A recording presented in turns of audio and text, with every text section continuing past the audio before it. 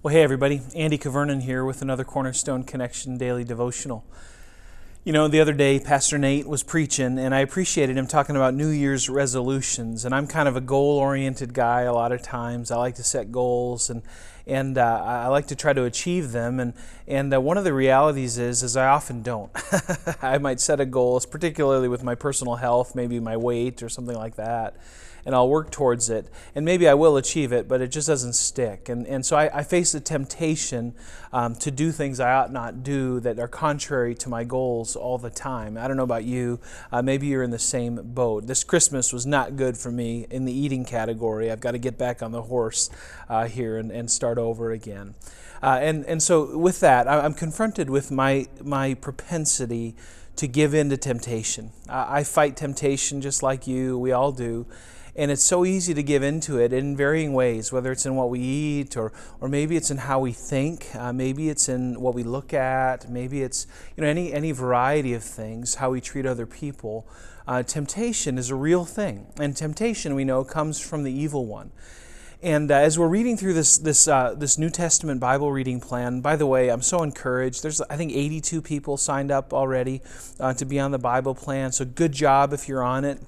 If you haven't signed up yet, I encourage you to do that. It's easy. Go to our website, cornerstonemarshfield.com, and get on and join the conversation. If you don't want to be a part of the conversation, just join the plan. You can start at any time, and it's pretty doable. But anyways, so I hope you're doing that. But we're out here on the Bible reading plan, and we come to Matthew chapter 4. And I love what we read in the first part. It's Jesus facing temptation from Satan. And why you say, Andy, do you love that? Isn't that kind of morbid?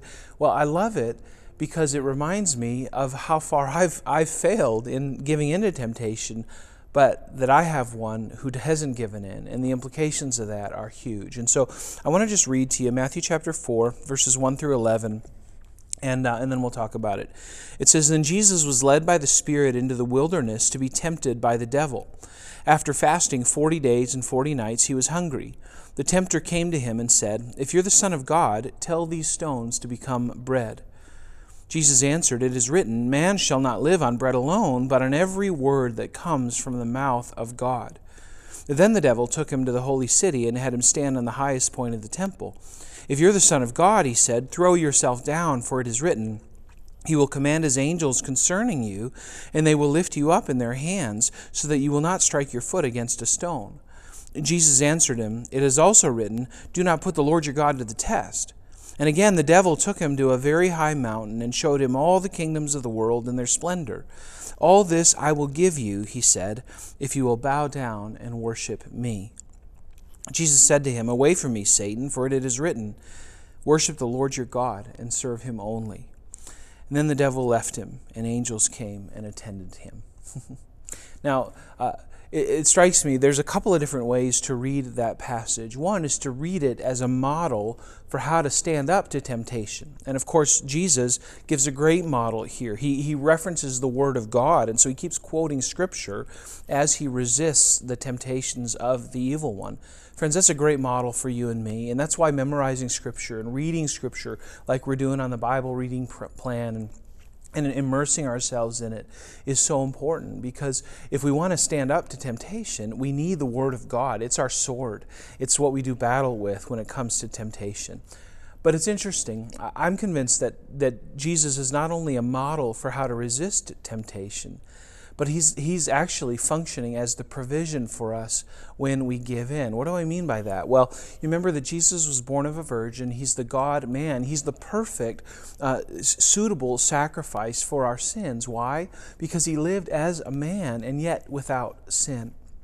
When I read this passage, I'm encouraged because Jesus is going to give the Sermon on the Mount. He's going to give us all of this stuff that we're supposed to think about and how we're to act and whatnot. But all along, he knows these are a people who are going to fall short. In fact, they already have. They're born into sin. But I triumph over sin. And when Jesus resists the temptations of the evil one here, he's proving himself to be that perfect, sufficient, spotless lamb, so that when he goes to the cross, he goes truly able to represent us to God as the new Adam, the better Adam, the sufficient Adam. to be that perfect sacrifice for you and me. So, friends, let's rejoice in Jesus, who was tempted in every way as we are, and yet was without sin. Thus, He is sufficient to save us. God bless you, friends. Have a great day, and Lord willing, we'll see you again soon on the Cornerstone Connection.